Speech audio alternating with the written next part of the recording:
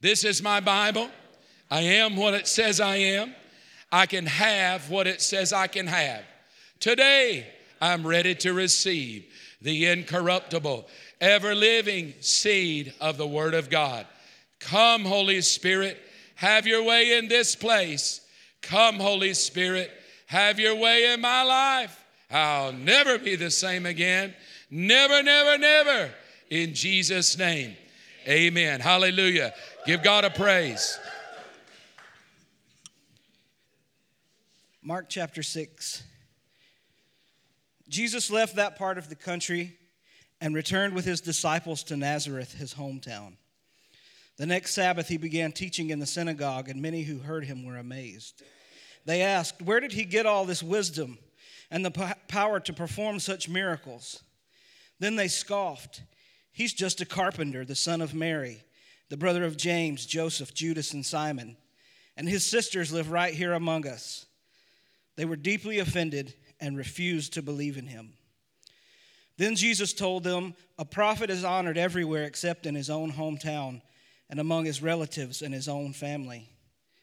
And because of their unbelief, he couldn't do any miracles among them except to place his hands on a few sick people and heal them. And he was amazed at their unbelief. Then Jesus went from village to village teaching the people. And he called his 12 disciples together and began sending them out 2 by 2, giving them authority to cast out evil spirits. He told them to take nothing for their journey except a walking stick, no food, no traveler's bag, no money. He allowed them to wear sandals, but not to take a change of clothes. "Wherever you go," he said, "stay in the same house until you leave town. But if any place refuses to welcome you or listen to you, shake its dust from your feet as you leave to show that you have abandoned those people to their fate." So the disciples went out, telling everyone they met to repent of their sins and turn to God. And they cast out many demons and healed many sick people, anointing them with olive oil. Amen. Hallelujah. Praise God. Praise God. Come on, let's pray. Father, in Jesus' name this morning, we ask that you help us to hear and believe. We ask that you help us to believe and repent. We ask you to help us today to repent and proclaim. Your kingdom has come near. Help us to respond to your kingdom. Help us to know what you've called us to do. Not that you just called us out of darkness into light, but you've called us to be the light. And we ask these things today in Jesus' name. Amen. You can have a seat. So good to be here this morning. Megs, Charlie, and Seth are back home. Charlie took her first steps while I was here. Isn't that crazy? They recorded it, though, so praise God for that. I got to see it on video, but she's a little busybody. She's a lot more sassy than Seth was at her age. She grunts at me and Megan. She's got my eyebrows. That's about all she's got. She looks just like Megan with my eyebrows. Seth is different. You know, you can look at Seth and you just know. He's got mama's eyes and daddy's thighs. You're like, yep. That's David's boy right there. It's always good to be here, man. We had such a great time the last few days, and God just really moved in a powerful way. I know he did for me, and he met me right here, and I'm just excited for everything he did for the guys that came with me as well. And, man, the ladies are holding down the fort back home this morning, so pray for them. Send all your prayers toward them because they've got another service coming up as well. I'm excited to preach Mark. I love this book for many reasons, and I'll tell you a few things about this book, this author, why I love it. Because this book was written by a young man named John Mark. He was inspired by the Holy Spirit to author what could have been the first or the second gospel written. He was the spiritual son of Peter. Most scholars think that John Mark, who wrote Mark, was the spiritual son of Peter. Therefore, the Gospel of Mark is written from the perspective of Peter. It's very clear what he wants to accomplish. He wants to accomplish belief and repentance. He wants his kinsmen, the Jewish Christians and the non-Christian Jews, to become Christians. He wants to build the faith of the Jewish Christians. He wants to persuade the non-Christian Jews that Jesus is the Christ. He's the Messiah that's been promised all their life. And so you can see that when you read the Gospels. Luke more than likely was the third one. He would have borrowed from Matthew and Mark using their material. John probably written after all of it. More than likely the last book written of all the New Testament books, but our New Testament isn't put in chronological order. It's put in order of category. So you have your Gospels, your history, your epistles, general epistles, and your apocalypse. So you have these men inspired by the Holy Spirit who are intending to persuade a specific audience. And so they're using their own experiences, being led by the Holy Spirit, writing these things down so that not only the people they cared about in their present time, but also future people could know that Jesus is the Christ. And John Mark is a unique character. He shows up many times in the New Testament in the book of Acts. He was the cousin of Barnabas. He was the son of the woman Mary who had a community group in her home where Peter fled to whenever the Holy Spirit enabled him to escape from prison.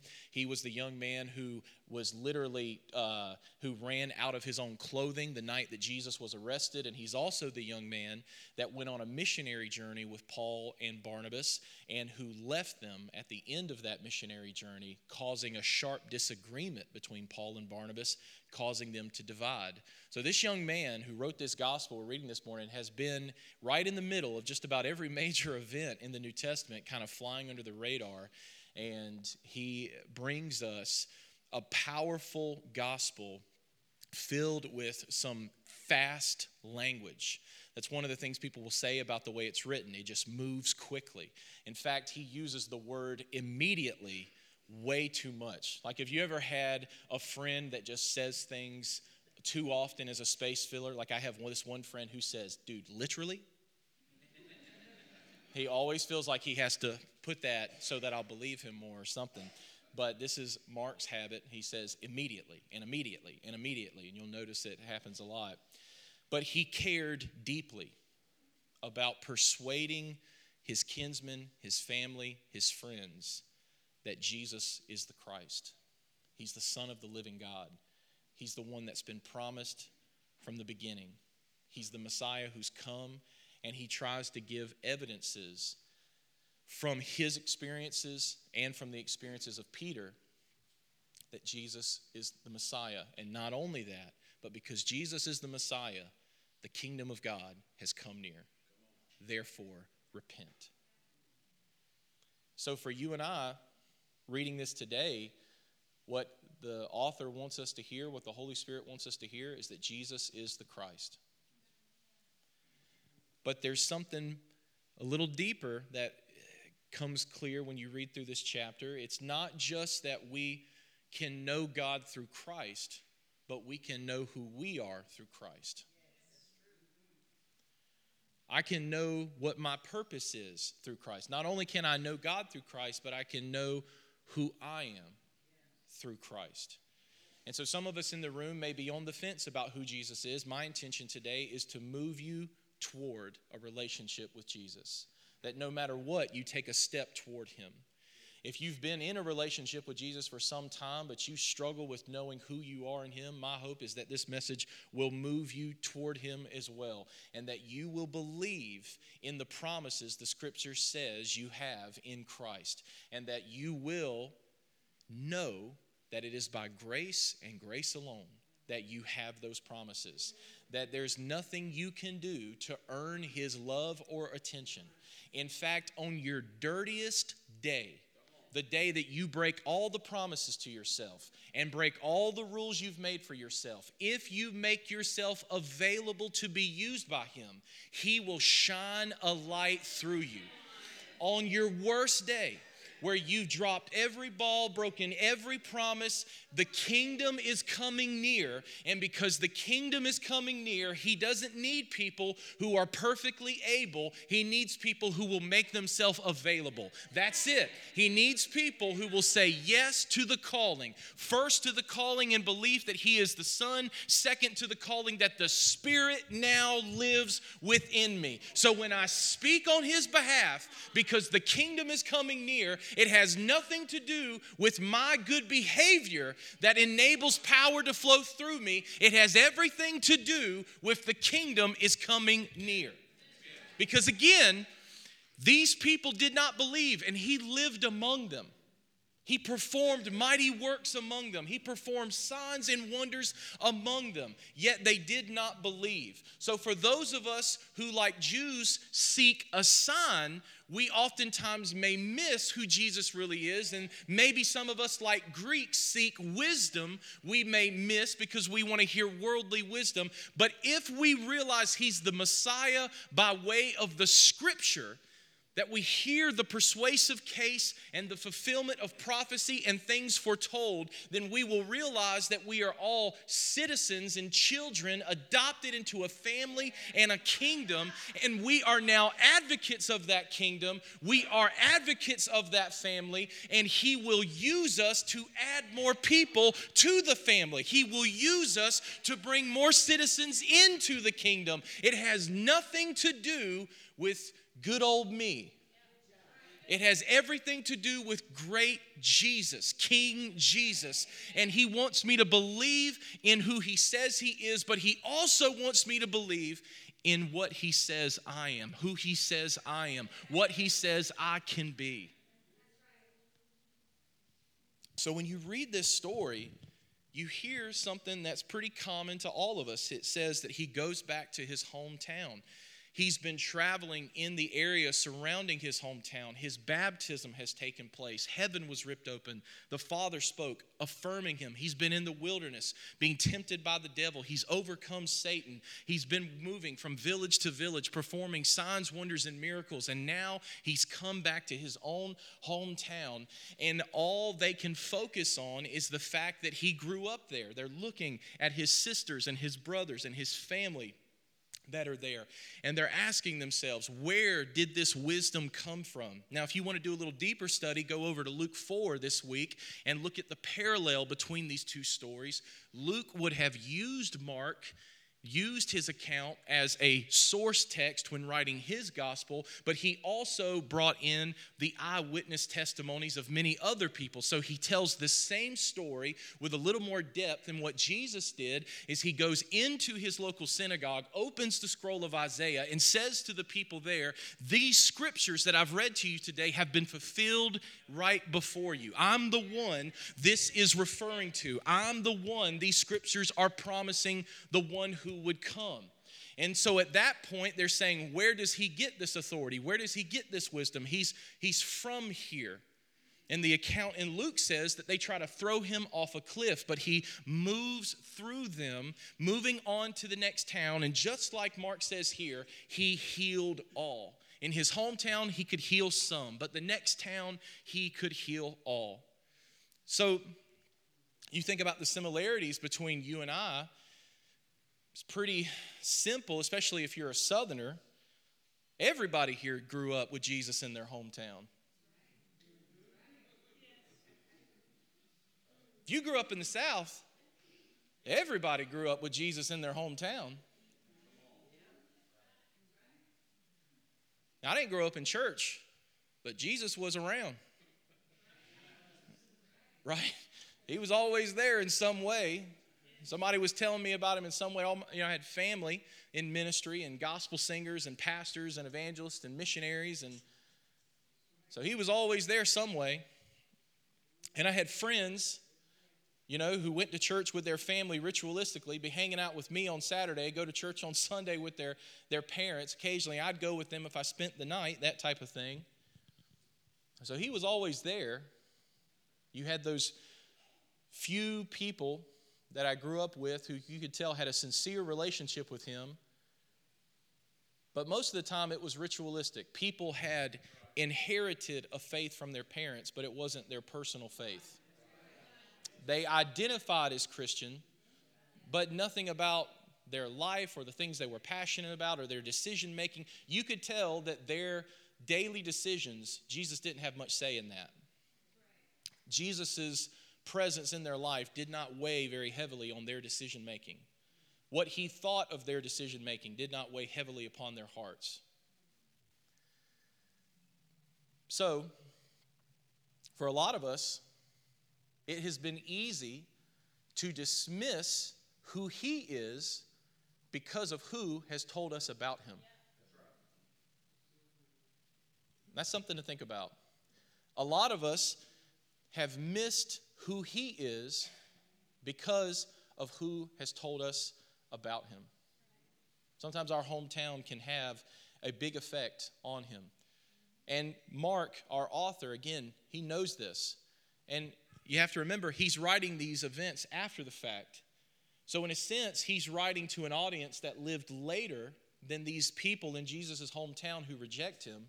So the reason Mark put this in this gospel was a way of warning future audiences, don't repeat these people's same mistakes. Consider the Christ through the scriptures, not through what you think about him or what others have told you about him. Consider the Christ through the scriptures and what he says about himself and the signs that he has worked that confirm he is who he says he is.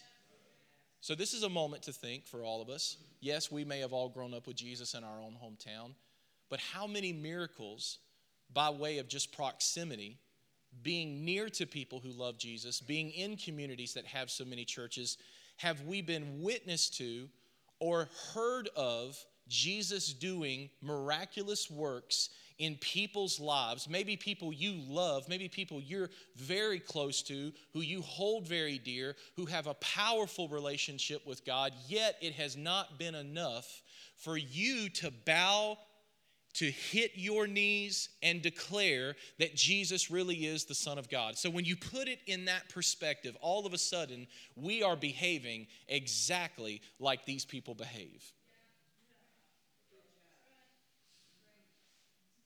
What comes to mind for me is my grandma. I've talked about her here before. Her name was Geneva Pitts. You can't get much more country than that. She had 12 kids, 42 grandkids, and she was an absolute saint. I'd pray to her if we were allowed to, but we can't.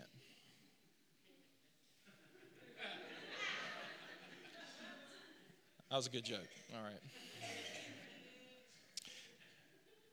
I loved listening to my grandma pray. She would cry every time she started to pray. We'd have everybody packed into one living room, and somebody would say, "Mama, will you pray for the food?" And she'd say, "Yes." And so she had that long Athens drawl, and she'd start praying, and she'd say, "Lord, we just thank you, Lord. Thank you." She couldn't get just a few words out. And she was this person that when you hugged her, she felt like a pillow, right? And many of you know the story. When I was born with a brain hemorrhage. And the doctors told my parents, that they did not give my parents a good diagnosis, a good prediction. They still don't understand today, the fact that I live a normal quality life. One of the most impactful parts of that story was my mom, who had been out of church for years. The moment that the scary reports started coming in, and this newborn little boy is having seizures, and the doctors are telling them we're going to have to insert a shunt and drain the blood off his spine. He'll be confined to a wheelchair the rest of his life. He won't be able to, they're just telling them everything. My dad who has no faith at all, is on the wall, sliding down the wall, just crying his eyes out. And my mom, who has this just foundation of faith in her heart that she hasn't been standing on for years, picks up the phone and she calls Neva. Right? We need Neva up here. Because everybody knew what God had done in and through her life. And there was such a great confidence that people had in her, that when there was something that people were serious about and they needed God to intervene for them, they would call her, because she was a pillar of faith in our family. Now, I imagine everybody right now is probably thinking of somebody similar to Neva, right? So my point in bringing those people up to you is to remind you, Jesus has been working all around you your whole life. You might have grown up with him. He might have been in your hometown. You might be better than anybody at finding ways to ignore him. But he has been working signs and wonders among you your whole life. He has given you sign after sign after sign that he is who he says he is. And so for those of you in the room who don't have a personal relationship with Jesus, who you don't have this desire in yourself to respond to his message, because the message of the kingdom is this, that Jesus, his arrival, it suggests that the end of all things is coming, that he is going to conclude this age. And this age will end with the coming of a kingdom. And so he came as God's son to show that God desires to reconcile the whole world, that unconditionally brought his love by sending his one and only son to be the Lamb of God to atone for the sins of the world. And the way he confirmed that to us was by raising him from the dead. So all people intrinsically who know they have failed, they have sinned, they have harmed other people and themselves. The moral code they wrote for themselves in their heart, they have not kept. They've broken promises to themselves. They hold others to a higher standard than they hold themselves. On and on and on I could go. But here comes Jesus saying, I am the only one who can truly say what is good and what is evil. It is not within human ability to determine what is good and what is evil. And also, it is not within human ability to live up to the moral standard needed in order to have a relationship with my heavenly Father. Therefore, I have come to fulfill the law that would have been used to condemn you so that you can have life and life more abundantly. Therefore, repent and believe in me, the fulfillment of all prophecy and the one who can fulfill the law so that you can have life. Believe in me. The kingdom is coming near. Because you have sinned and can't fix yourself, repent and turn and follow me. This is the message of the kingdom. It's coming near, therefore follow me. So what that means is when you understand and believe that you intrinsically, morally are broken and cannot fix yourself, the one who created you came so that you could be redeemed, so that you could have life, so that your sin would not hold you as a slave, but you would be a slave to God's purposes and righteousness.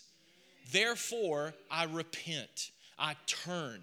I change my way. I stop walking on a way of darkness and I walk in the way of light, not by my power, but by the power he's placed inside of me. And it's the message of the resurrection, the cornerstone of our faith, that gives people confidence that that message is true. There had been many people who had come.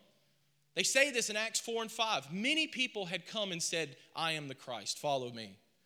There was a man named Gamaliel who spoke up at one point when they were deciding what they were going to do with the apostles who were preaching the Christ. Gamaliel, Paul's spiritual mentor in the law, speaks up and says, men, we best be careful.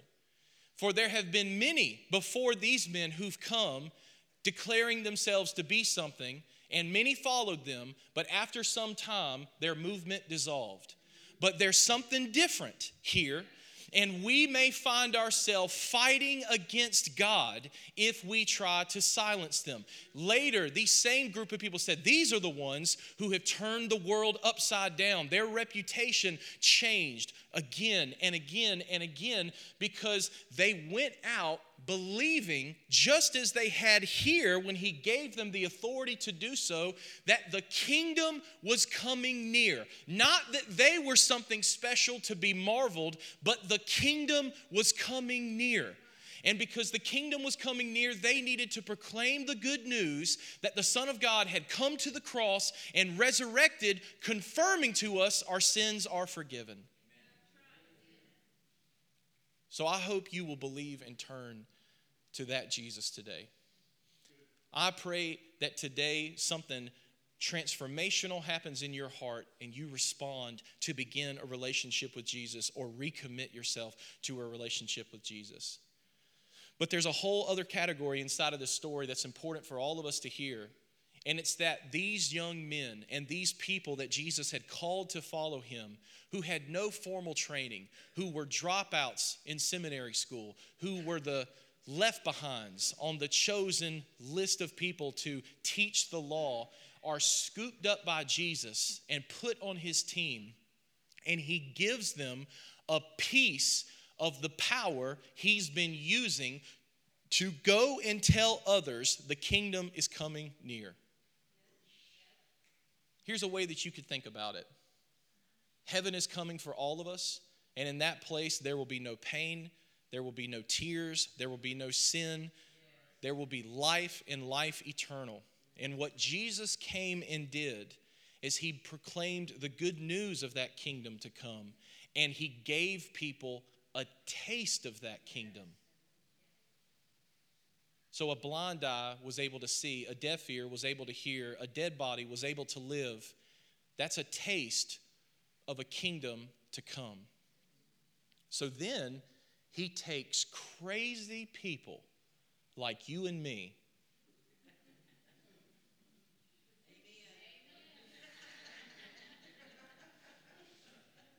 and puts that kingdom inside of us.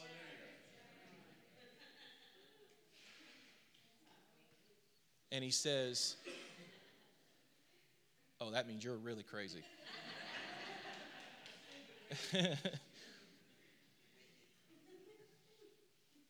And he says, this is how I'm going to finish this thing off. This is how I'm going to wrap this thing up. This is how I'm going to roll this age up like a scroll. By putting my kingdom power inside of imperfect people. So that perfect love could be shown through imperfect people. So that imperfect people could be loved by imperfect people.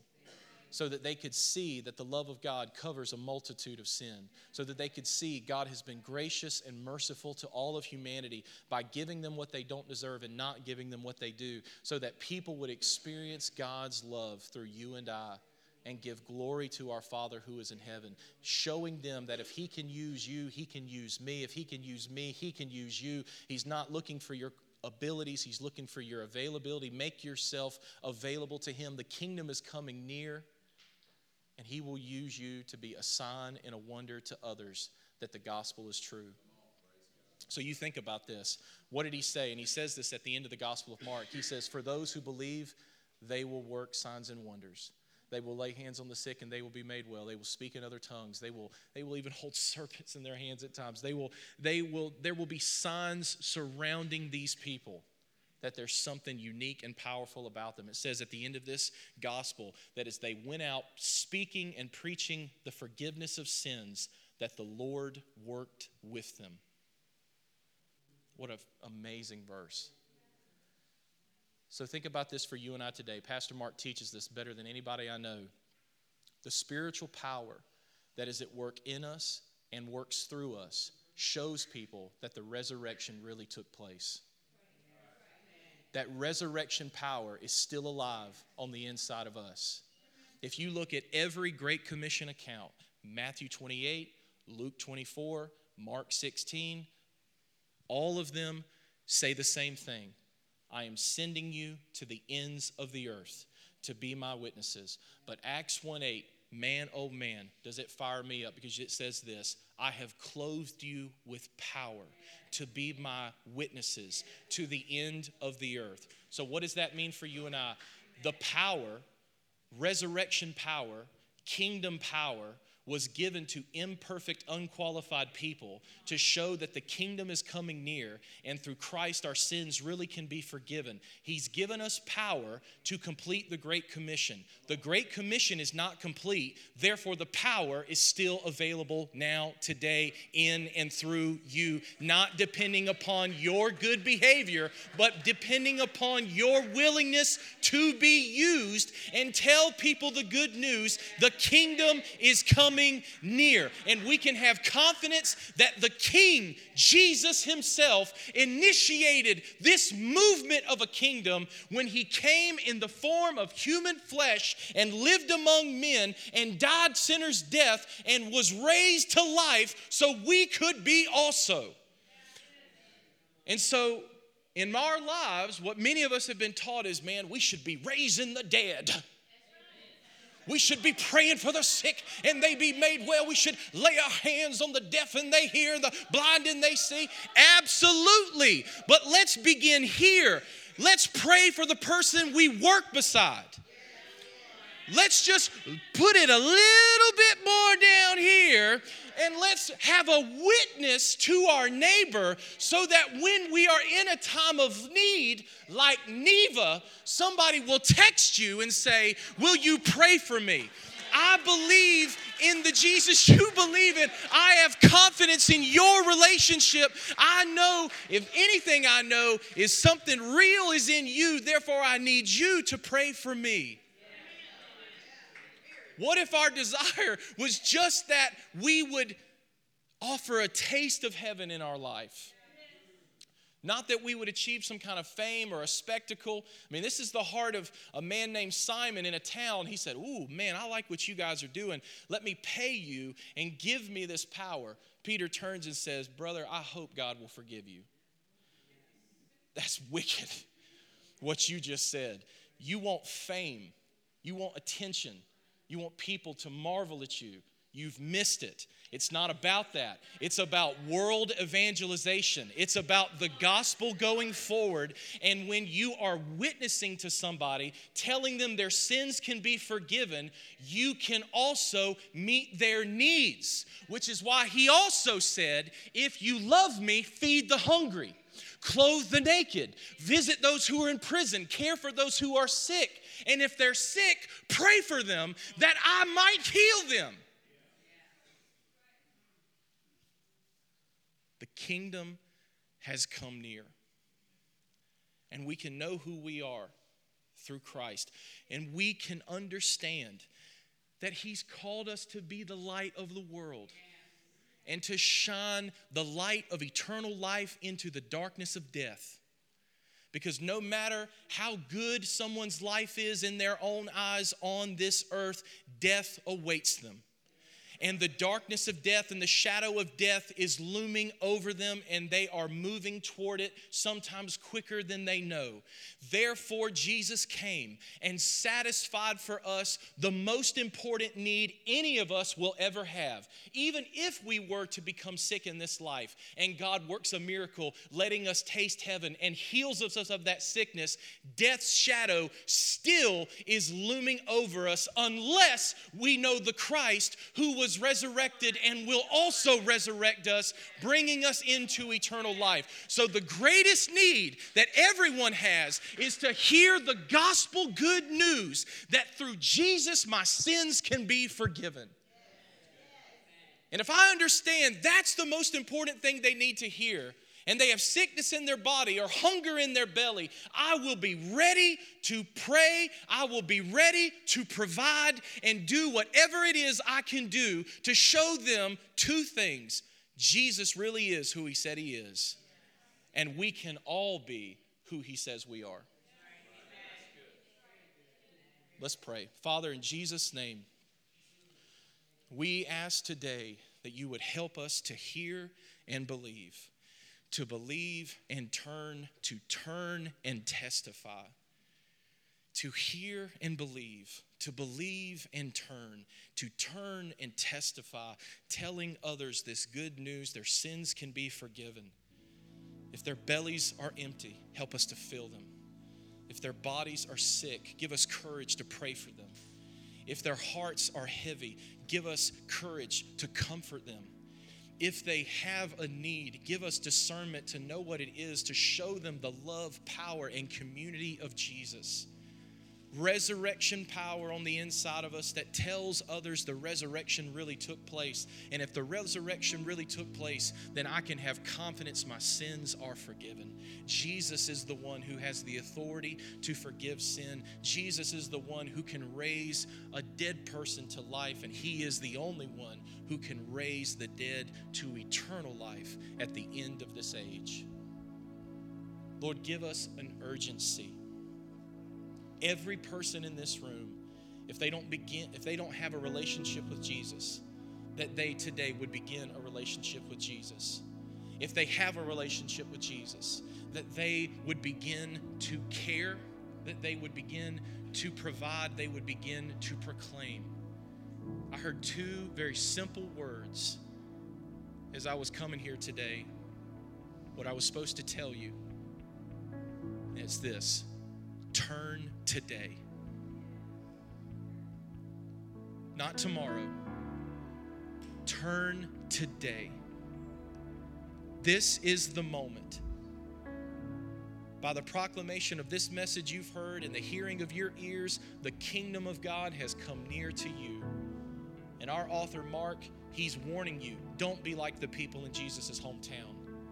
Don't let this just be another moment where you dismiss the message of Jesus. Open your heart to pay attention. Open your mind to understand. Ask the Holy Spirit to help you understand. Perhaps there's an urgency. I feel like an old school preacher right now. Perhaps there's an urgency because God knows our days, and death is appointed for all men. And rightfully, for an entire generation, preachers would say, you don't know where you'll be tomorrow. You don't know if you'll make it home from here. They would say 10, 9, 8, 7, 6. And it's because it's true.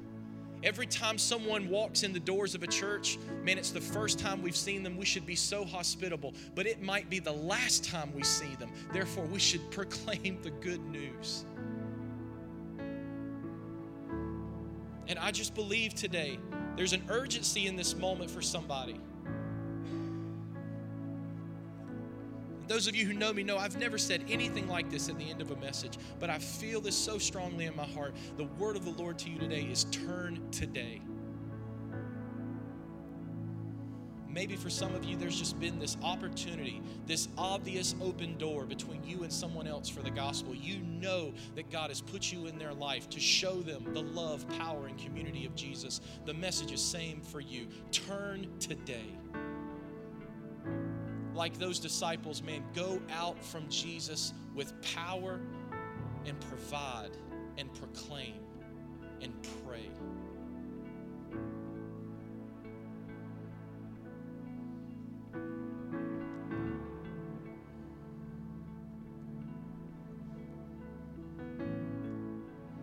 Just need to sit here for a minute. This just needs to be a moment of real consideration.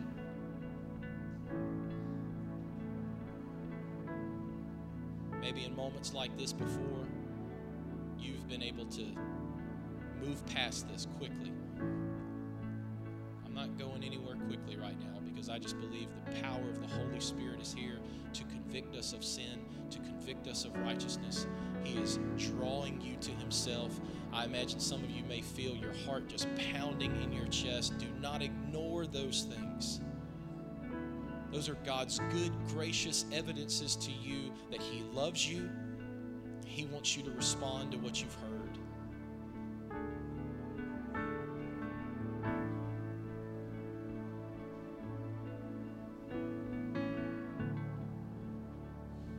Now, I want to pray a prayer over you, and my encouragement to you is just that for those of you who know Jesus, and you know there are people around you in your life that God's called you to shine a light toward, I just want you to receive this. I want to pray this over you this morning. Father, in Jesus' name, I pray that they would fear you and walk in your ways, that they would eat the fruit of the labor of their hands, they would be joyful in their home, their children would be full of promise, they would be filled with the Holy Spirit, being used in its gifts, being clothed in its power, bearing its fruit,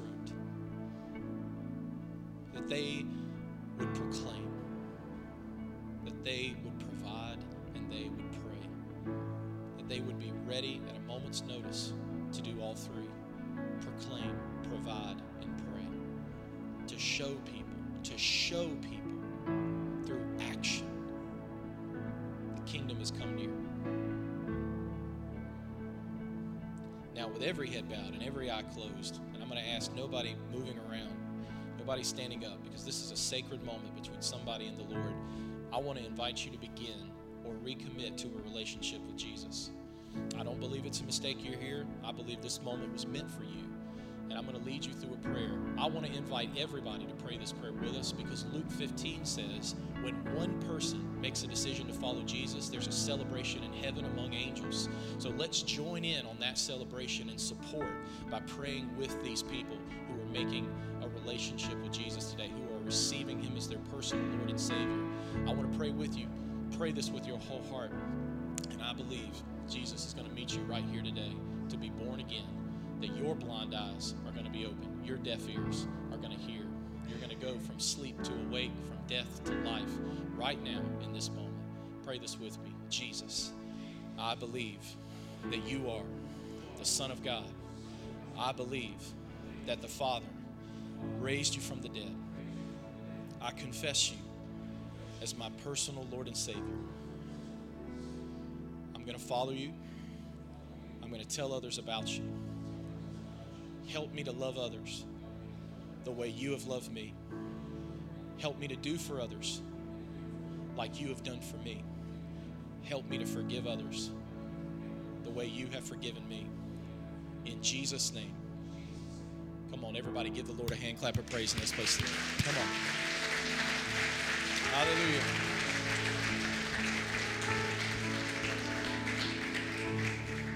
As Pastor Mark said, you guys know what to do during communion. So I just want to invite you to do that, and we're going to dismiss here in just a second. But let me just remind you of something that I share every Sunday. Pastor Mark asked me to share here. The night that Jesus started communion, you know what he said? He said, a kingdom is coming. He picked up the bread, he picked up the wine, he said, a kingdom is coming. And I will not eat or drink of this again until that kingdom comes. But while you wait, and when you come together again, do this in remembrance of me. They were celebrating Passover. And in all years past in their lives, a lamb was in the middle of the table. But that night, the lamb was sitting with them. He took the bread, and he took the wine, and he said, this is my body, which is broken for you. Remember me when you share in this. This is my blood, shed for you, so that a better and new covenant could be created between God and man. He washed the disciples' feet that night. He shared communion with them. And among them was Judas, who in just a few moments was going to betray him. It was Peter, who in just a few hours was going to deny him, and was the rest of the disciples who in just a few hours were going to scatter and leave because of his arrest. But you know what he said to them? When you come together again, do this in remembrance of me. You know what that means? That means he's factored your faults and failures into his plan. And you are always welcome at the Lord's table.